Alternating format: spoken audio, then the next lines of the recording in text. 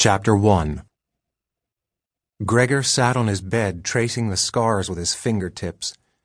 There were two different kinds.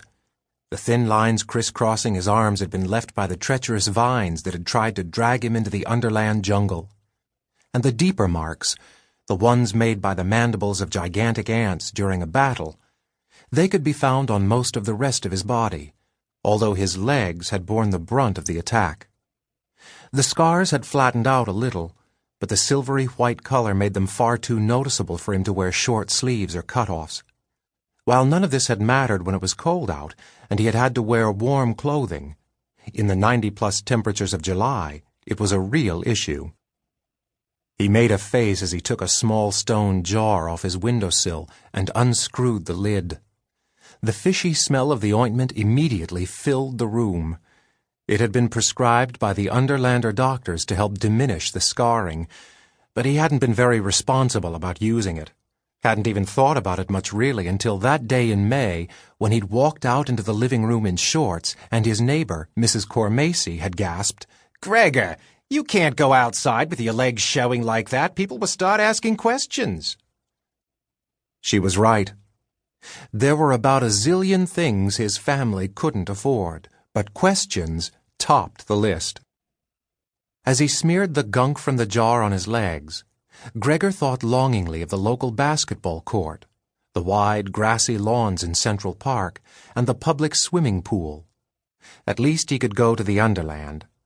Knowing that gave him some comfort. How ironic that the Underland, which had always been a place to dread, had become a place to escape to this summer. Their steamy apartment was crowded with Gregor, his bedridden grandma, his sick dad, and his two younger sisters, 8-year-old Lizzie and 3-year-old Boots. And yet, there was always the sense that someone was missing. The empty chair at the kitchen table, the unused toothbrush in the holder. Sometimes Gregor would catch himself wandering from room to room, aimlessly looking for something, and then realize he was just hoping to find his mom. She was better off in the Underland in a lot of ways, even if it was miles beneath their apartment, and she missed them all so much. The human city of Regalia had doctors and plenty of good food. The temperature was always comfortable. The people down there treated his mom like a queen. If you could get around the fact that the city was always on the brink of war, it wasn't a half-bad vacation spot. Gregor went into the bathroom to scrub his hands with the only thing that seemed to be able to cut through the fish ointment: scouring powder. Then he headed on into the kitchen to get breakfast going. A pleasant surprise awaited him. Mrs. Cormacy was there already, scrambling eggs and pouring juice. A big box of powdered donuts sat on the table. Boots sat in her booster seat with a ring of white sugar around her mouth, munching on a donut. Lizzie was pretending to nibble her eggs. "Hey, what's the special occasion?" asked Gregor. "Lizzie goes to camp," said Boots. "That's right, young lady," said Mrs. Cormacy, "and we're making sure she gets a big breakfast before she goes." "A big breakfast," agreed Boots. She poked a sticky paw into the box of doughnuts and held one out to Lizzie. "I've got one, Boots," said Lizzie. She hadn't even touched her doughnut. Gregor knew she was probably too nervous to eat, with camp and all. "I don't," said Gregor. He caught Boots's wrist, directed the doughnut toward his mouth, and took a huge bite. Boots burst into giggles and insisted on feeding him the whole doughnut, coating his face with sugar. Gregor's dad came in carrying an empty tray.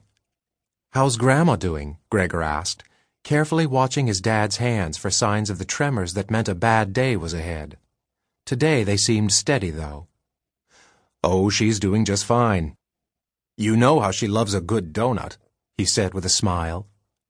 He noticed the nearly untouched breakfast on Lizzie's plate. "You need to get some of that in your stomach, Lizzie. Big day today." The words tumbled out of Lizzie as if a dam had broken. "I don't think I should go. I don't think I should go, Dad. What if something happens here and you need me, or Mom gets sicker, or what if I come back and everybody's gone?" Her breathing was short and rapid. Gregor could see she was working herself into a state. "That's not going to happen, honey," said his dad, kneeling down and taking her hands. "Now listen. Everybody here's going to be just fine, and you're going to be just fine at camp, too, and your mom's getting better every day.